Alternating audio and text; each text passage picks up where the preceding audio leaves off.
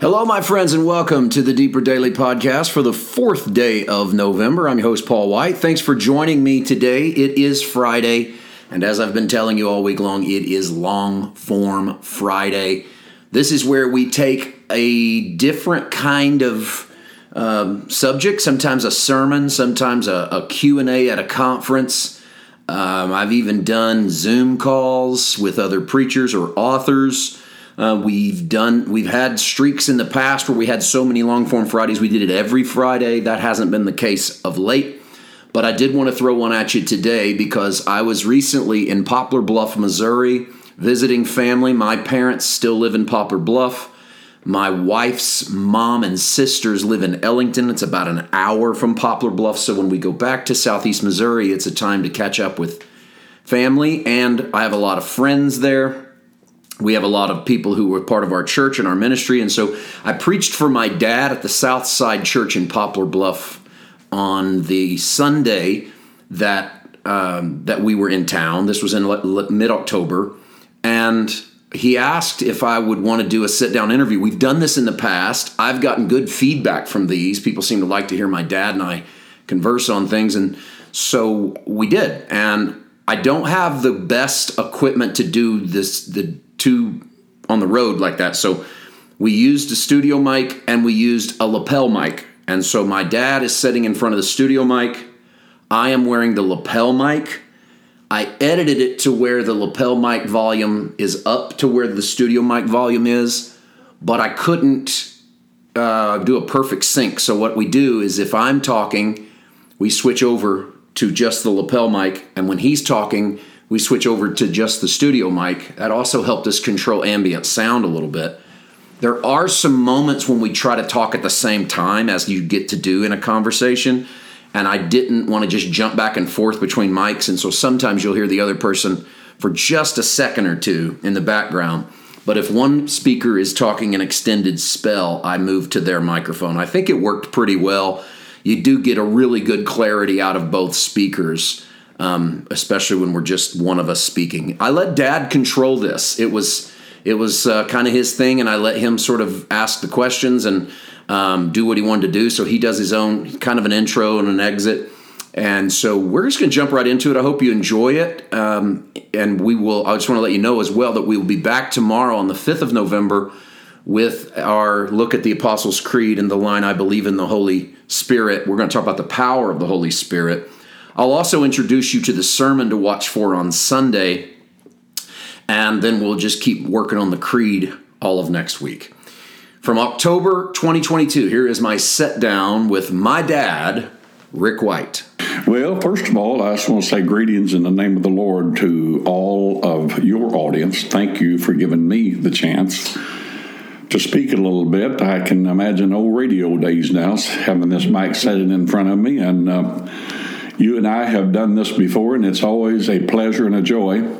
And yeah, I've had a few things on my mind. You talk about us talking just again, and we talk about the church and where it's at and stuff like that. And I've heard you comment, the pastors saying some of the stuff about the church and where it's at. I'd just like to say I appreciate the Lord's grace and mercy for me, being in the place where I'm at here in Poplar Bluff, Missouri. At the South Poplar Bluff General Baptist Church, they've been wonderful. I can preach the message of grace, and then this weekend, of course, we have you here doing a grace encounter, and I've led up to this point in time for tomorrow's services of this preaching grace, and I'm so excited about what you're going to do. But I just want to kind of get your thoughts about where you think the church is going. I just got a few things I just wanted to say about the church. I've seen it begin to kind of turn around a little bit. Maybe some of the guys out there like me, I like to go to the coffee shop in the morning and talk to guys, and I kind of get a little heartbeat of what people are thinking about going to church and what their thoughts are about things. And I'm finding, Paul, that a lot of people just don't even want to go to church anymore. I don't know if they've been hurt, what's happened, but some people don't want to go, but I'm seeing people begin to turn a little bit. Do you think maybe the church is doing the right thing now. I think we were too hard. We were too harsh. We preached too hard. We always reminded people what they needed to do and what they need to get on this altar and get things straightened up. And there's things going on different now. I see some grace being preached. And what are you feeling out there? I hope that we've made a theological shift in the church that at the end of the day will mark a gospel of peace that stops putting people under shame and guilt constantly. I think a lot of people, to your point, I think a lot of people have left the church because they have a form of sort of religious PTSD. They've been shelled enough, and no one wants to live in a foxhole forever. And that's kind of how they felt. They would go to church and just hunker down, take a beating, and you can only live that way for so long before it affects the rest of your life. So I do think there's some of that, and I hope that we are turning the corner. I think grace. In fact, I had a pastor say to me recently that he said, I think that grace has infiltrated most of the church, whether they like it or not. And I thought that was an interesting statement because I think he's right. I think that most churches have had to at least deal with the real wave of grace that has struck the world in this last few decades. That doesn't mean that we're all on the same page, but I think that the church as a whole has had to address this issue of our gospel, our message, and change it. But I think the big thing was COVID. I mean, I think from a practical standpoint, I think I saw a statistic the other day that the national church attendance is still down 30%. In other words, 3 out of every 10 people that were going to church regularly before COVID aren't going post-COVID. So the question then is why? And that, I don't think has anything to do, or not much to do with religious PTSD. I mean, so why are they not coming back? And I think part of it could be that we've entered a time when it's never been better to be an individual. I mean, what I mean by that is you can pretty much live your life in your house now. You know, you can work from home, order food from home, stream everything from home. You don't even have to go to the movies to watch the movie. The movie that's on at the theater is available on your 75-inch 4K TV. You know, it's never been better to be an individual.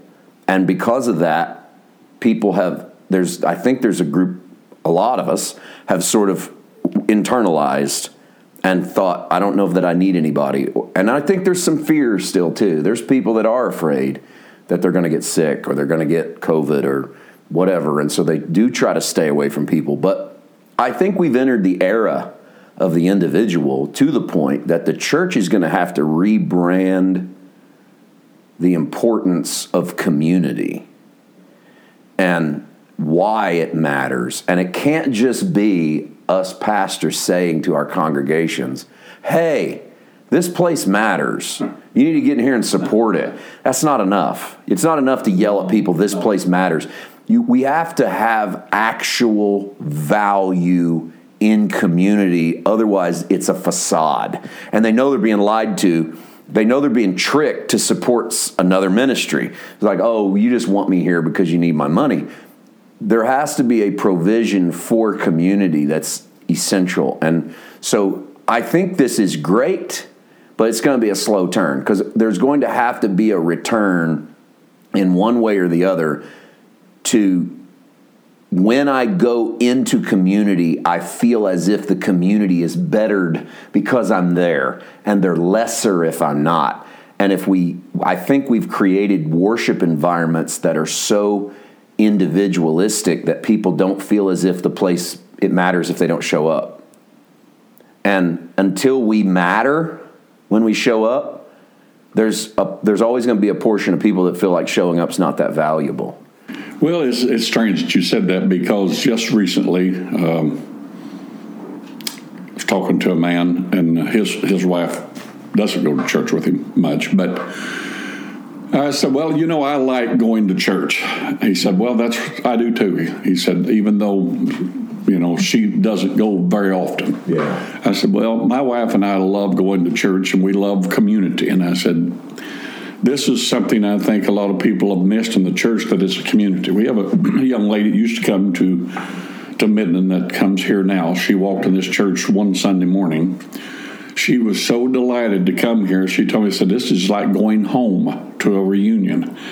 And she's been here ever since. She comes a lot of the time. She comes when he's not working, or when maybe they're out of town on vacation or something. Point being, it's a family. I enjoy coming. It's a family. It's not like we're coming to have to work. So what I want to do is kind of look at it this way, because I've been, and so have you, been in churches where people said, if you mention doing anything like work, it's like you've said a bad word. Mm-hmm. So if we want anything, we've talked about this some, but I just want to talk about it again.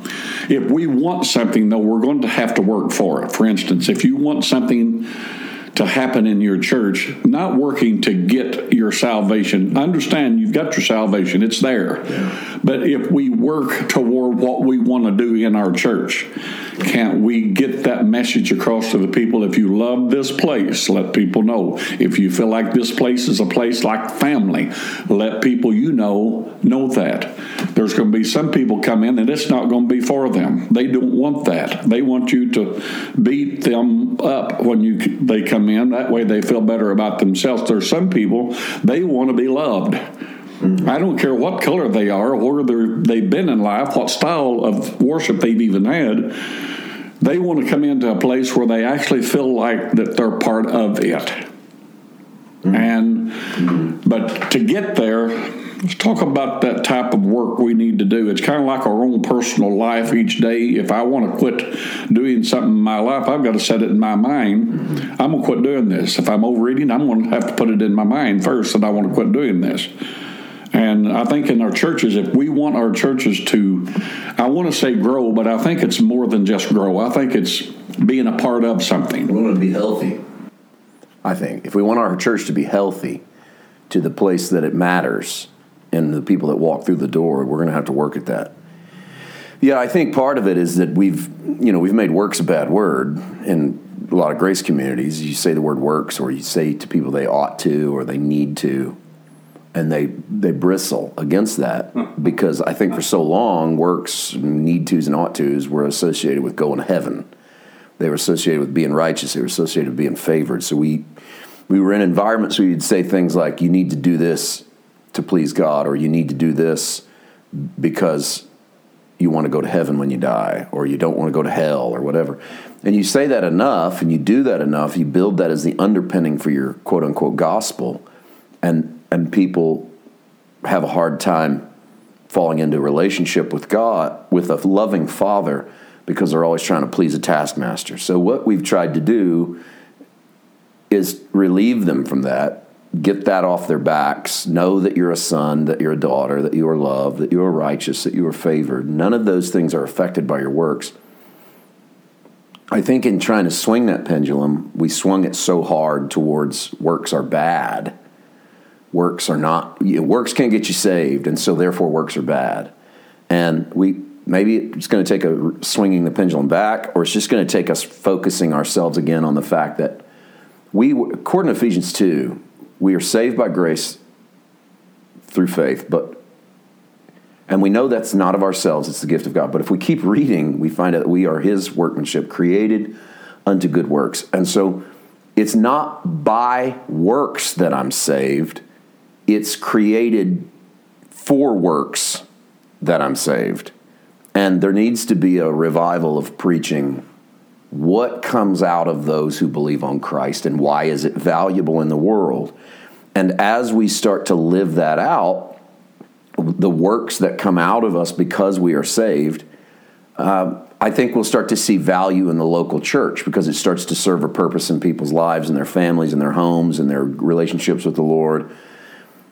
Part of that work, to me, needs to then be translated over into, if I want a church that matters and I want a healthy church, what am I going to do to make that church healthy? And it can't be I am going to do nothing because it's the Holy Spirit's job to do it all. That's not the Holy Spirit's job. If community matters to you, if it matters to have a relationship, you got to go on the date. If it matters to have a kid, you got to raise them.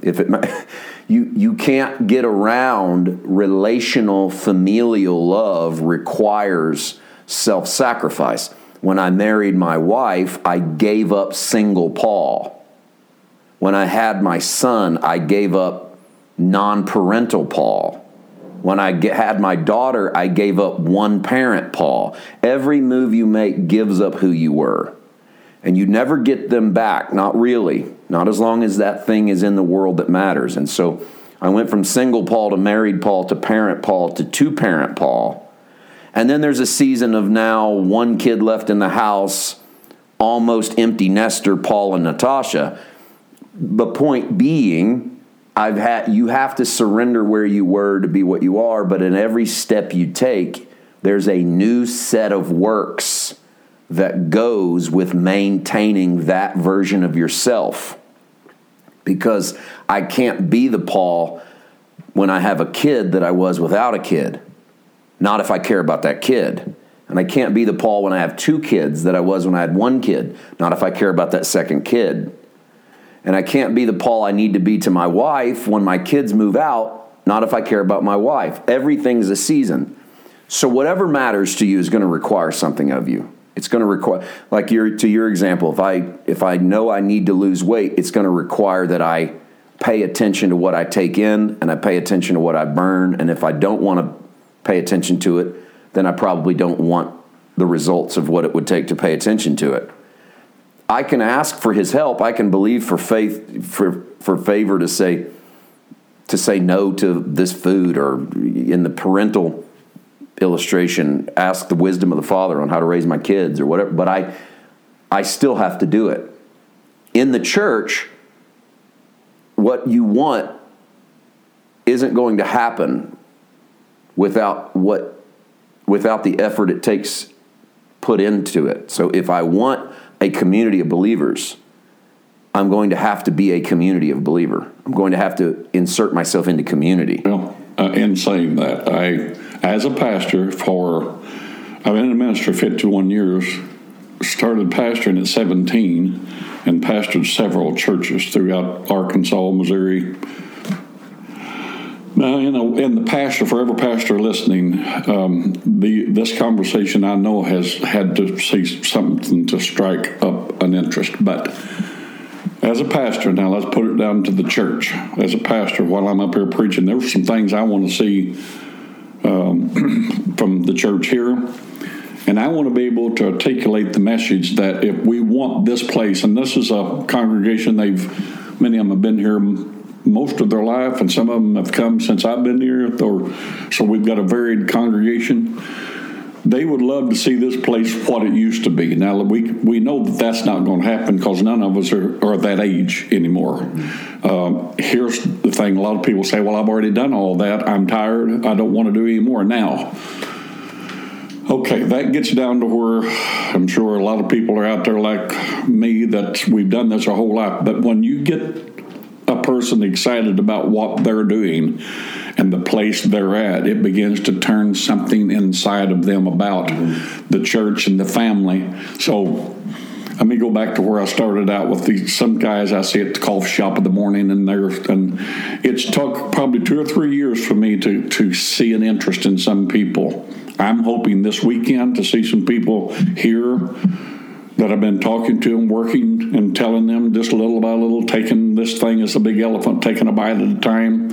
And I'm hoping to see them here because not only do I believe in the message that we're preaching here, but I especially believe in what God is doing through you in this grace encounter. That I believe the message that I've been building up to, that you come in and you're just going to add to everything for the people I've been working on to get them excited about church again. I'm hoping to see that happen. But when all that crowd leaves, I'm still going to be here with my group. So for me as a pastor, I'm going to continue to encourage my people to, if you want something we're going to have to work for it. Yeah. But your work, don't misunderstand it for your salvation. It's not for your salvation. Where do you want this place to go? That will be up to us to work and to get that. Yeah, and I think we have to parse the difference between a healthy church and what we consider a quote-unquote growing church. Right. Because we've been in really indoctrinated in a lot of respects in the Western church that growth is good, that not growing is not good. And by growth, I mean numbers and money, the two things by which we associate success in America. How big is it and how wealthy is it? And that metric has caused a undue stress on the church, because if that's the metric by which we grow, it is not quantifiable how much the people are growing. All that is quantifiable is how much our bank account is growing and how big our building is. You could get to that without spiritual health. You could have enough programs, enough stuff, so we can't have as our end goal, I don't think, if we want a healthy place, we can't have as our end goal X amount of dollars, this many people. I'm not in any way indicating that you can't have a healthy church that's wealthy and a healthy church that's large. I don't think anybody would argue that. But I think we all know at an inherent level, at this elemental level, that big is not necessarily better and little is not necessarily better, or vice versa. Right. And so being little doesn't mean my church is healthy because we're all small and we know each other. And being big doesn't mean my church is unhealthy because we don't all know each other. Yeah. However, the transverse is equally true. Being big doesn't mean I'm healthy/unhealthy. Being little doesn't mean. So it's not a matter of size and money. In fact, I've seen churches that have a lot of money that I don't think do much good health-wise for the individual, and I think we've all seen it the other way as well. We need to remember that Jesus said He's going to build His church, and this is a fixed position for the Holy Spirit. I build the church. You are the church. I'm building you. Christ said, "On this rock I build my church." So I'm not in the church building business. Neither are you. Even if, and to any pastor listening, any church leader, even if you think you're in the church building business, you're not. Not according to Jesus. You're in the shepherding business. You shepherd sheep that walk through the door. You love them. You hold them. You use the rod and the staff to keep the wolf off their back. And you protect them. And you give them green grass and still waters to the best of your ability. And you don't exploit them. And when Jesus was asking Peter, "Do you love me?" the test of whether or not Peter loved Jesus said, "If you love me, feed my sheep." He didn't say, "If you love me, build my church," because he'd already told him, "I'm going to do that." So here you got 2 points Jesus makes. 1, I'll build my church. 2, you feed them when I bring them to you. So what is in front of you is what you feed. Now, how healthy are we as a local church often depends on a number of factors, of which I don't think size and money are that important in regards to whether we're healthy or not. I'm not going to sit here and claim to give you a list of things that mean a place is healthy, but it seems to me that the Holy Spirit is in charge of actually building the body of Christ, and we are in charge of loving the body of Christ. And if people aren't being loved and served, to me, that would be the first marks of an unhealthy place. And if you want that, then do that. If you want a place that is healthy, then serve. Serve the people that you encounter by loving them, by being there for them, by giving yourself freely to them. And that will be a place that people want to be, not because it's large or small, not because it's rich or poor, but because they find value in being loved by God's people, and they find value in having the opportunity to love God's people. And in reality, and I know we like to say, well, what the church is really supposed to be doing is winning the lost. No, actually what you're supposed to be doing is winning the lost. Yes. And we've given that job over to the pastor. And the evangelist. And the evangelist. And what we're really out here doing is we are living Christ in front of our neighbor in a way that we love them.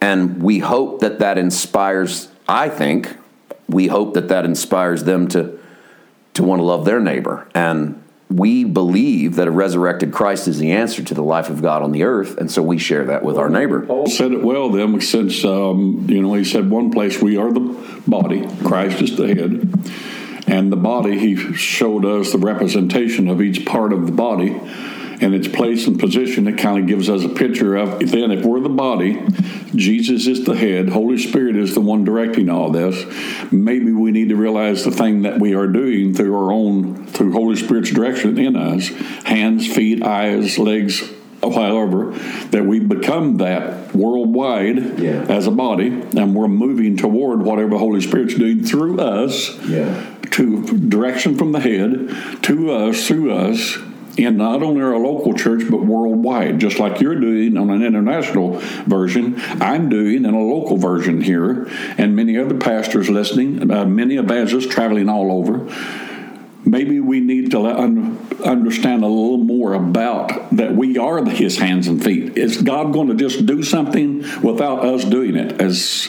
As we would say, God is so sovereign. Is he going to make me do something I don't want to do since he's sovereign? And if I'm not going to fill in the area that's not being filled in, if I'm just going to be lazy about it, so to speak, is he just going to make me? Because he's sovereign, he's God. Let's talk. Well, I think we could consider the fact that the body of Christ is built by Jesus, washed off by Jesus. He has received to himself a glorious church without spot and wrinkle. This isn't something he's going to do when he returns. This is who we are. And the church at large is his body. She is clean. She is pure. Yes. She is the chaste virgin presented to Christ. The expressions of the body of the local church, those expressions are not always healthy. Those expressions are not always conducive to people loving their neighbor. Those expressions are oftentimes clouded, and sometimes they're confusing. And those expressions of the body in the local church are often reflections of denominational style, worship style, cultural style, leadership style. And it's why you walk into a church and it's not your quote-unquote cup of tea, because it isn't your expression. And that's okay. Yeah. Oh, absolutely. It's absolutely okay, because what we are collections of believers who we are tending towards our flock. Is it like you got to find that place? I think you do. I mean, you're in a flock of sheep, but not every sheep is with every flock. Yeah. Jesus even said, I have sheep that's not of this fold. Yeah. And I know in a theological sense, he's probably talking about the Gentiles being brought in Jewish. But I think in a practical sense, he's saying what he said to the disciples in another spot, which was, the disciples once rebuked the man for casting out devils in Jesus' name. He said, we rebuked him, Lord, because he's not with us. And Jesus said, if he's not against me, he's for me. Yes. And so it was as if Jesus was saying, look, we're not the only tribe, guys. We're not the only flock. We're an expression of the Father's flock, but we're not it. I think if every church could realize that, we're just an expression of the people in this room and the people in this building. But even that, we have to be on guard that when someone comes into that flock, I think it's important that we realize that people are searching. And sometimes we do have to sort of expand the borders of our flock to let people into that circle that might not look like us, act like us, or sound like us. But if there's something there of value for them, we embrace what walks into that flock. And so, because I think if you take this too far, you'll have a people that say, well, we do things the way we do it here. If you don't like it, you can leave. And I think what ends up happening. That's a little cold and cruel. Well, it is, and I'm probably making. But yet it's a valid thing. I know, and I'm probably using an extreme example, but I just can only say what I've seen, because there's people that will look at it and go, "Well, I just think the way we do things here, you need to go somewhere else." And go, well, and I get that to a certain extent, but I think we just need to realize that each church is an expression of the community, the culture, the way they worship, and our job then is not to have this homogenous church globally where every service is exactly the same, everyone sings exactly the same, everyone preaches exactly. That's boring. I mean, if there's multicolored grace, then there must be multicolored worship services. So find your tribe, so to speak. I've got a preacher friend that uses that phrase, so I'll borrow it. Find your tribe, your people that mean that bring you peace, and go there. And when you're there, then contribute to it. Don't worry about what's over the door. If there's something feeding you there. Yeah. Oh, I'm. There's been a real change in me, particularly since having left the Sunday to Sunday traditional church pastorate. I've gained such an appreciation for the broader church around the world, and high church, low church, Western church, Eastern church, whatever. And that appreciation has been that I see value in the way people worship God that doesn't look anything like I do. Yeah. And that's okay. Whereas there was a time I thought there was supposed to be some sort of homogeny in Christianity. We all end up looking like the same and dressing the same and singing the same. Because it's like, well, I think I got a sermon coming up that I'm posting soon that says this is like, I had this idea when I was younger that there's one Jesus. So if we all ended up following the Spirit to the one Jesus, we'd all end up being alike. Yeah, we'd think the same, like the same kind of music. We'd end up dressing the same. And of course, I had it right. And so it was just a matter of getting all these other churches to realize that I was right. How'd that go? Yeah, that goes as good as you think it will. And I think that there's still a little bit of that in a lot of us, because we kind of think, well, we're kind of doing it right here, This is the way it should be done. And I don't think that's the case. I don't think the Father looks down at the expressions of his church and goes, "Oh, I hate that." That's one guy's got it right over here. Yeah, they got it right down there at that church. Because what's getting it right? I mean, at the end of the day, as far as I'm concerned, my own personal life of studying the Old and the New Testament is getting it right is loving your neighbor. I just don't see any way around it. Jesus was so big on this, it was all he talked about. I mean, it's almost all he talked about was loving the marginalized and the neighbor. And he even goes out of his way to go meet people that no one wants to meet. Well, what do you think John 4? Go to the woman at the well. He must needs go to Samaria. There's no reason to go sit on a well, talk to a woman divorced 5 times. He don't get anything out of it.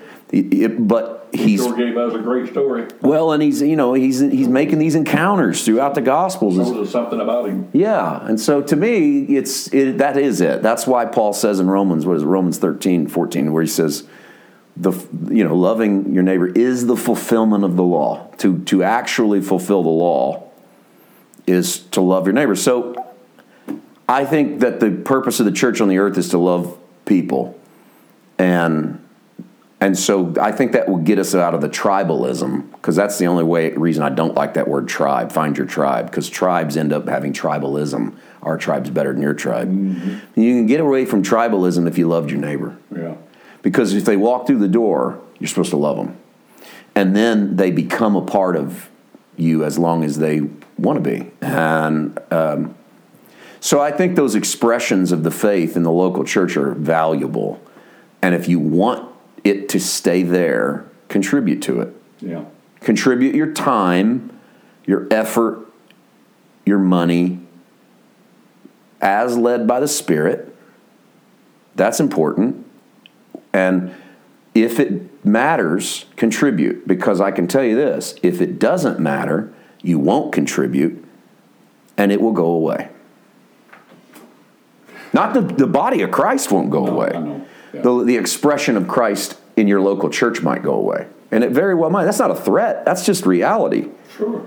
Sure. It might go away. And you know what? In some cases, it might need to. I mean, there may be some congregations that's actually dying. Yeah. I'm talking about their... Yes. And to your point earlier, you talk about maybe if you've got an older congregation and people go, well, we don't want to do anything anymore. I get that, because a lot of people did it all. They worked and they're just tired. But I would say this, if it matters to you to leave something behind for your kids and your grandkids in your 401k and your house and your checking, and man, that's like the mark in America, of success, is I left this for my kids. Okay, great.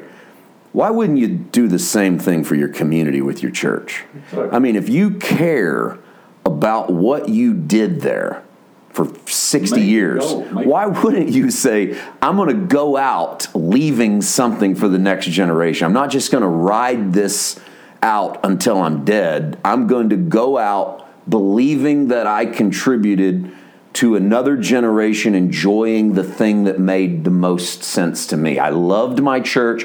I loved my community of believers. I loved what we represented.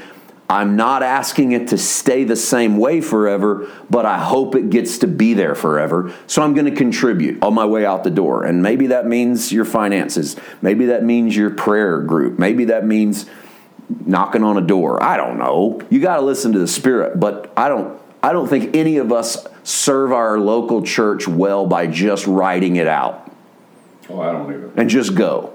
And then calling it grace. But a church actually does need a minister, a pastor, someone that can at least impart life back into something that they've almost felt like that it was gone for them.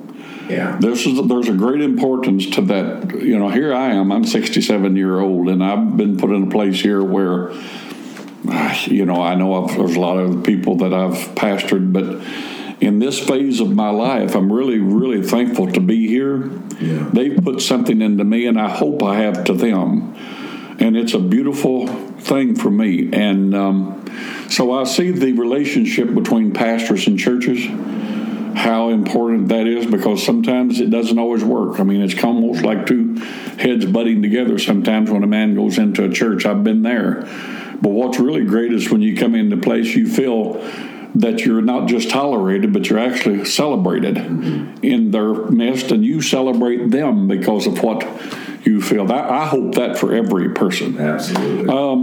I would like to I said a while ago about the sovereignty of God. There's one more thing as a pastor that I deal with quite often, and I'm sure there's other pastors out there, because someone will lose a loved one, they will have something happen to them, and it will almost automatically people will say, well, God must have done this to get my attention. I believe in free will. I believe that God gave us free will, and when He done that, I believe He gave us the earth for us to take care of it. And if we mess the earth up, we're going to be the ones suffer the consequences. You say, well, why didn't God do something? Because He already gave us the earth. Okay, in that same sense, our lives, we go through life, things happen, accidents happen. In our community, we lost one of our assistant pastors in a local church from a horrible accident here this week, or last week. And of course, the community always feels. And the same thing happened to a young youth pastor just a few months back. People say, why did God do this? Well, life is life, and things happen. Okay, I'd like to talk about that a little bit, in the sense of, we're not, what does He call, amatrons that God just, or whatever it's called, that He just kind of pokes us around, and we just, that's not the way we are. We've been given life. Things happen in life. Is God in control of everything that's going on in your life? According to some people, even if it's an accident and someone is killed, that God done this for a purpose. I can't see that I believe it that way. I believe God is sovereign, for sure. Oh, I don't believe that God, and let me just start by saying, who am I? I'm speaking on behalf of what I believe of God. So I say that with much trepidation and awe. Pretty much in the spot. Well, and that's fair, but I wanted to disclose that I think people speak for God a lot of times, and they just blatantly just throw out, here's what God thinks. And I wouldn't do that, but I don't see it in the character of Jesus. And my mark of whether or not it is the Father is to look at Jesus. There you go. Because Jesus said, Jesus claimed, now he's either crazy or you believe him as your Lord and Savior. So I say to people, if you think he's crazy, then you can say whatever you want about God, because you don't have a real clear picture of what he would look like if he were a man. But if you think Jesus was not crazy, then you have a clear picture of what God would look like as a man, so take it serious. If you're going to follow Jesus, take it serious. Otherwise, don't follow him, because he's a nut job. And to me, that's the core of the faith, that and the resurrection. Jesus resurrected. If you buy that, then you got to buy the Jesus that lived. And if you buy the Jesus that lived, he said, this is what Dad looks like. Okay, so stop interpreting all other scriptures without Jesus. Otherwise, don't call yourself a Jesus follower. So, if God looks like Jesus, did Jesus kill anyone?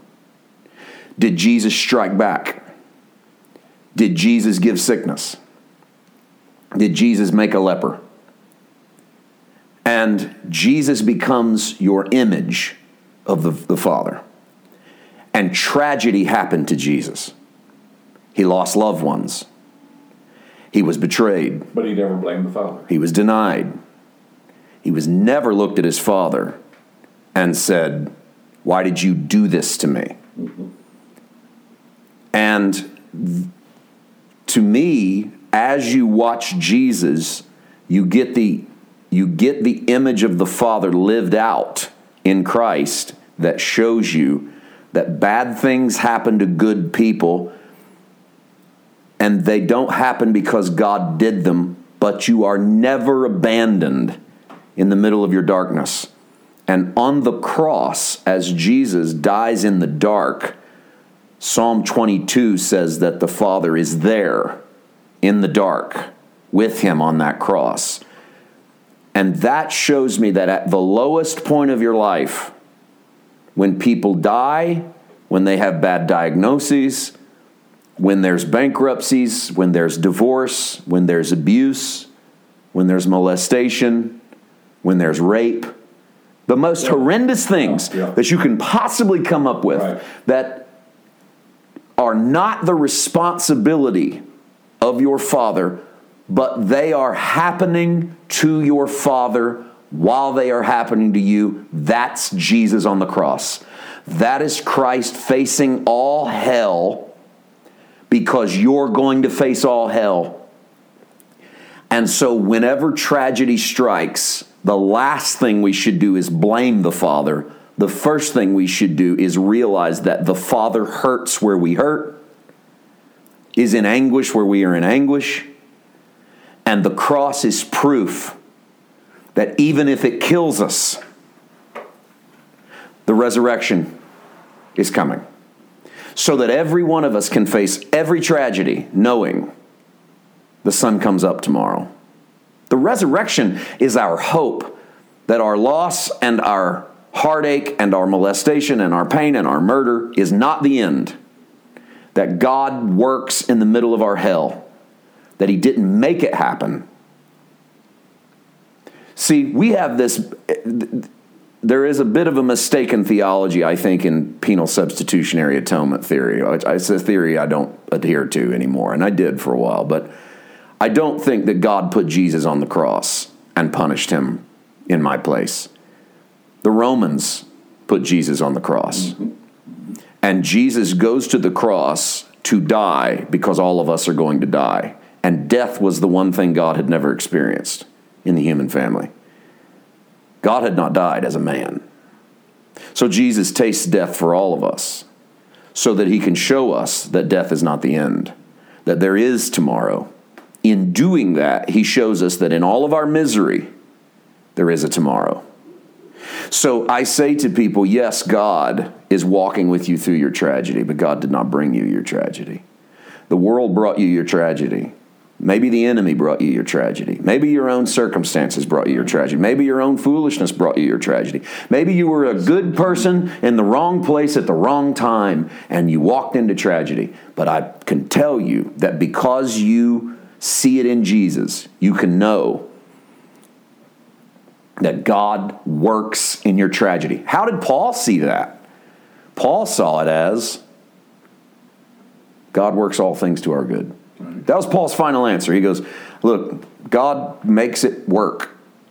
Paul doesn't accuse God. Paul doesn't put God on the hook.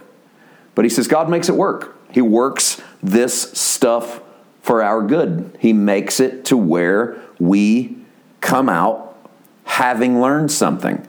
And I do think that the coldest and most heartless thing we can say to someone in tragedy is, oh, well, God's going to work it for your good. Because no one wants to hear that when they're going through hell. I don't. So save it. It's almost like save thoughts and prayers sometimes, thoughts and prayers are with you when they needed something else, maybe give them something else. But the point there is that sometimes the very thing that is happening is the last thing we want to talk about when we're going through it. And that's okay. We have to learn that. But God does work in the midst of our tragedy. But I will not accuse God. Right. I will not accuse God of giving a kid cancer. I will not accuse God of killing someone. Jesus didn't either. Remember, Jesus didn't either. Remember I think it's in the book of Luke, where there was the tower the tower that fell. And Jesus says, I guess you suppose they were greater sinners because they died. Was his way of saying, your natural tendency is to think that my dad knocked that tower over. That's what come to my mind. Yeah. And we know, and Jesus, of course, makes it clear there that, look, you're all sinners. In other words, what Jesus is saying is, if towers fall on sinners, get ready. Things happen. Towers are going to fall on you. In other words, my dad didn't push that tower over. Because if he pushed it over on them, why ain't he pushing it over on you, you bunch of sinners? That's Jesus' statement. So don't attribute to my father those disasters, because if it happened to them, who are you? Don't you think we could say then, since you mentioned Paul, then that takes me to the next thought I had, and I hope I'm not going too long here. I didn't even look at the clock. You want. That brings me to the next thought about prayer.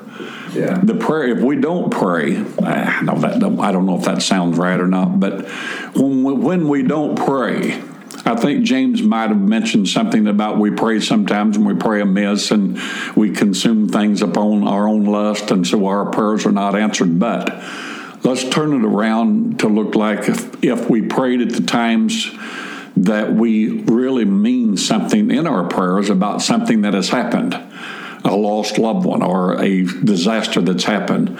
In prayer, are we the individuals that in prayer that is causing God to actually move upon man's existence in our prayer?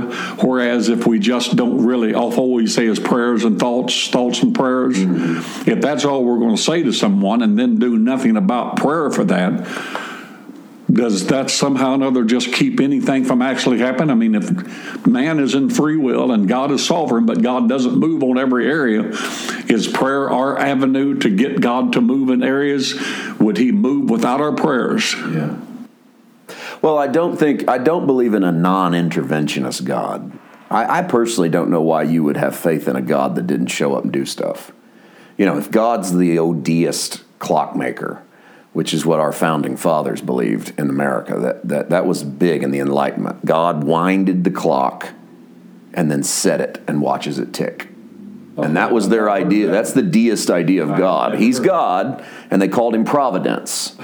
And Providence makes the clock, and then he just gets his hands off, and he watches if we're going to destroy the world. If you believed in that God, and this is why you don't see expressions of faith in Christ or whatever in our documents in the founding era. They weren't building a government on that. But at the same time, there was a very heavy deist tilt in that era of, God exists, but he's left it to our devices. And I do think in some ways there's utility in that, because what that does do is make you responsible for your world and your government and the climate and your street, because you're not sitting at home going, well, God will fix it. You've got to fix it. And so there is utility in that. But the idea that God cannot be moved or does not intervene, to me, it would not be a God worth your worship. Because if he's lofty and at a distance, who cares if you worship him? It's going to happen one way or the other. It's all your devices. So I do believe in an interventionist God. But I think that prayer is spiritual formation. And I think our example is Jesus. Again, you go back to Christ, because why does Christ even need to pray? You know, I mean, he's the Son of God. Who cared? Why pray? But he prayed constantly. Yeah. And so he's not trying to get God to do stuff. He's being formed, made into the fashion of what he's supposed to be. He's learning obedience, the obedience of the cross. Jesus is in spiritual school. He's always being spiritually formed to be the man that God wants him to be on the earth. And that is prayer. And it stunned his disciples. They had never prayed that way, because our tendency is not to pray that way. Our tendency is to pray, God do this, God do that, God do this, God do that. And they watch Jesus pray, and he doesn't pray that way. And so they don't say, teach us to walk on the water, teach us to multiply breads and fishes, teach us to heal the sick. They say, teach us to pray. And so Jesus gives, of course, the Lord's Prayer, which we don't believe is the only prayer Jesus prayed, but you watch Jesus in that prayer give honor to his Father, but you watch his own spiritual formation. It's not about moving God to do, it's moving me. And this is why I think in this season of my life, I've started praying non-Paul White prayers more and more, whether it's praying the Apostles' Creed, praying the Lord's Prayer. I've even bought a couple of prayer books this year for the first time in my life to pray other prayers so that I don't get stuck in my own head. Yeah. Because sometimes we get stuck in our own head. We pray the same circle of prayers over and over again. And I need sometimes to hear. It's why I've been opening the book of Psalms and just reading it out loud as a prayer. Yeah. Because someone else cried in a way I don't know how to cry. Someone else framed God in a way I don't know how to frame. And if I can get outside of my head and pray those prayers, I might see that there's an area of spiritual formation I didn't think about praying in me. There's an area that I didn't bring to him. And so as we move into spiritual formation, I think that we start to have the wisdom of what's happening in situations. We get the wisdom for how to handle it. We get the wisdom for what to do. I don't think that there's anything in the world wrong with petition, with asking God, right. Can you intervene? Right. Can you do this? Yeah. In fact, it's a part of our prayer life. Sure. But we don't get to the end of the day, and if God didn't do what we asked, our faith is corrupt, or we don't know how to pray, or we did it wrong. Prayer is us being formed into the image of God, and in it we start to see the hand of God in all of our situations, not causing them, but the hand of God walking us through our situations. And our prayers are not causing God to move, right? Is that what you're saying?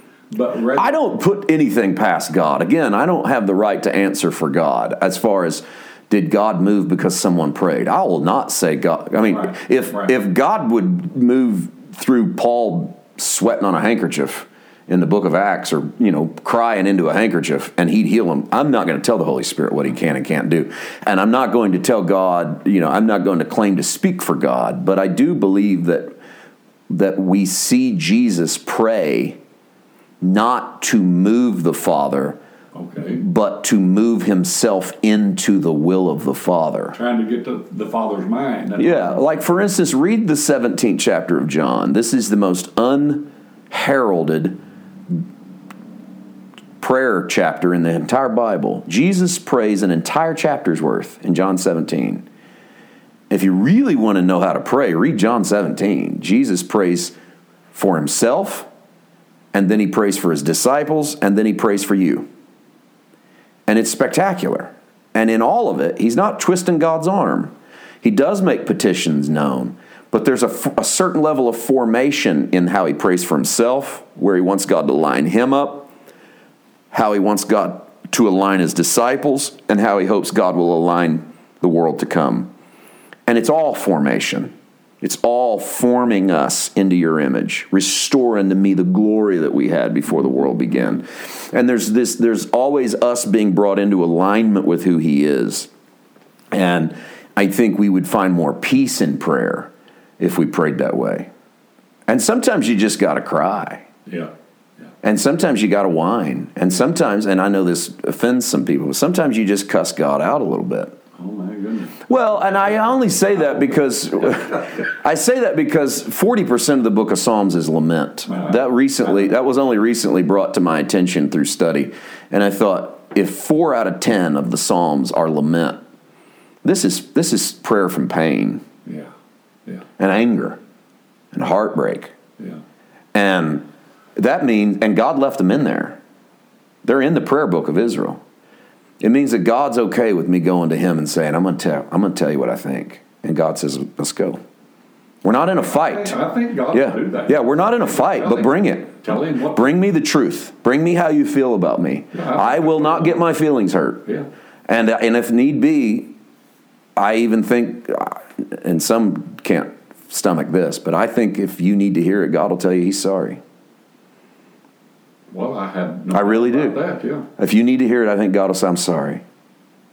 I'm sorry that that's how you feel about me. I'm sorry that that's the impression you've gotten of me. I think I've heard the Holy Spirit say that. I think that's probably pretty healing. I think it heals the body and soul and the mind. I've heard people say this preaching, and it sounds real clever, but I think it's so stupid. And I'm sorry using the word stupid about preaching, but I've heard people say, Jesus never had to say I'm sorry. And I think, well, then he wasn't human. Because human beings hurt each other. I think I've made that statement. Humans hurt each other. Sure they do. And they have to say, I'm sorry. This idea that saying you're sorry means you're some failure. No, it means you're human. Well, and you go, well, God's not human. Yes, but yes, he is. That's Jesus. Well, we've heard that from higher ups. I'm not necessarily in ministry. That people said never apologize. That's ridiculous. A terrible way to go through life. Sure it is. That's like thinking you got to win everything. You got to win every conversation. You got to win every argument. You got to win every war. You got to win every battle. You got to win every business arrangement. No, you follow Jesus. Right. Sometimes you keep your sword sheathed and you lose. Well, I'll tell you what, folks, this is my boy. Now, this has been great for me. We're sitting here in my office in Poplar Bluff, Missouri, and this guy, this is what we do all the time when we're by ourselves. And I told him the other day, I said, we need to probably do something like this again. I said, I like to ask him the hard questions. I think I caught him off guard a little bit today. But anyway, thank you, Paul, for letting me kind of get in here and do this. I'm so glad you're going to be at our church this weekend. He may cut all this out. I don't know. But I'm looking so forward to him being here this weekend. And if you're in this area, come by and see us here at the South Poplar Bluff General Baptist Church on 10:30 any given morning. And we would love to have you here, and I'll give this back to the man of the hour, Mr. Paul White.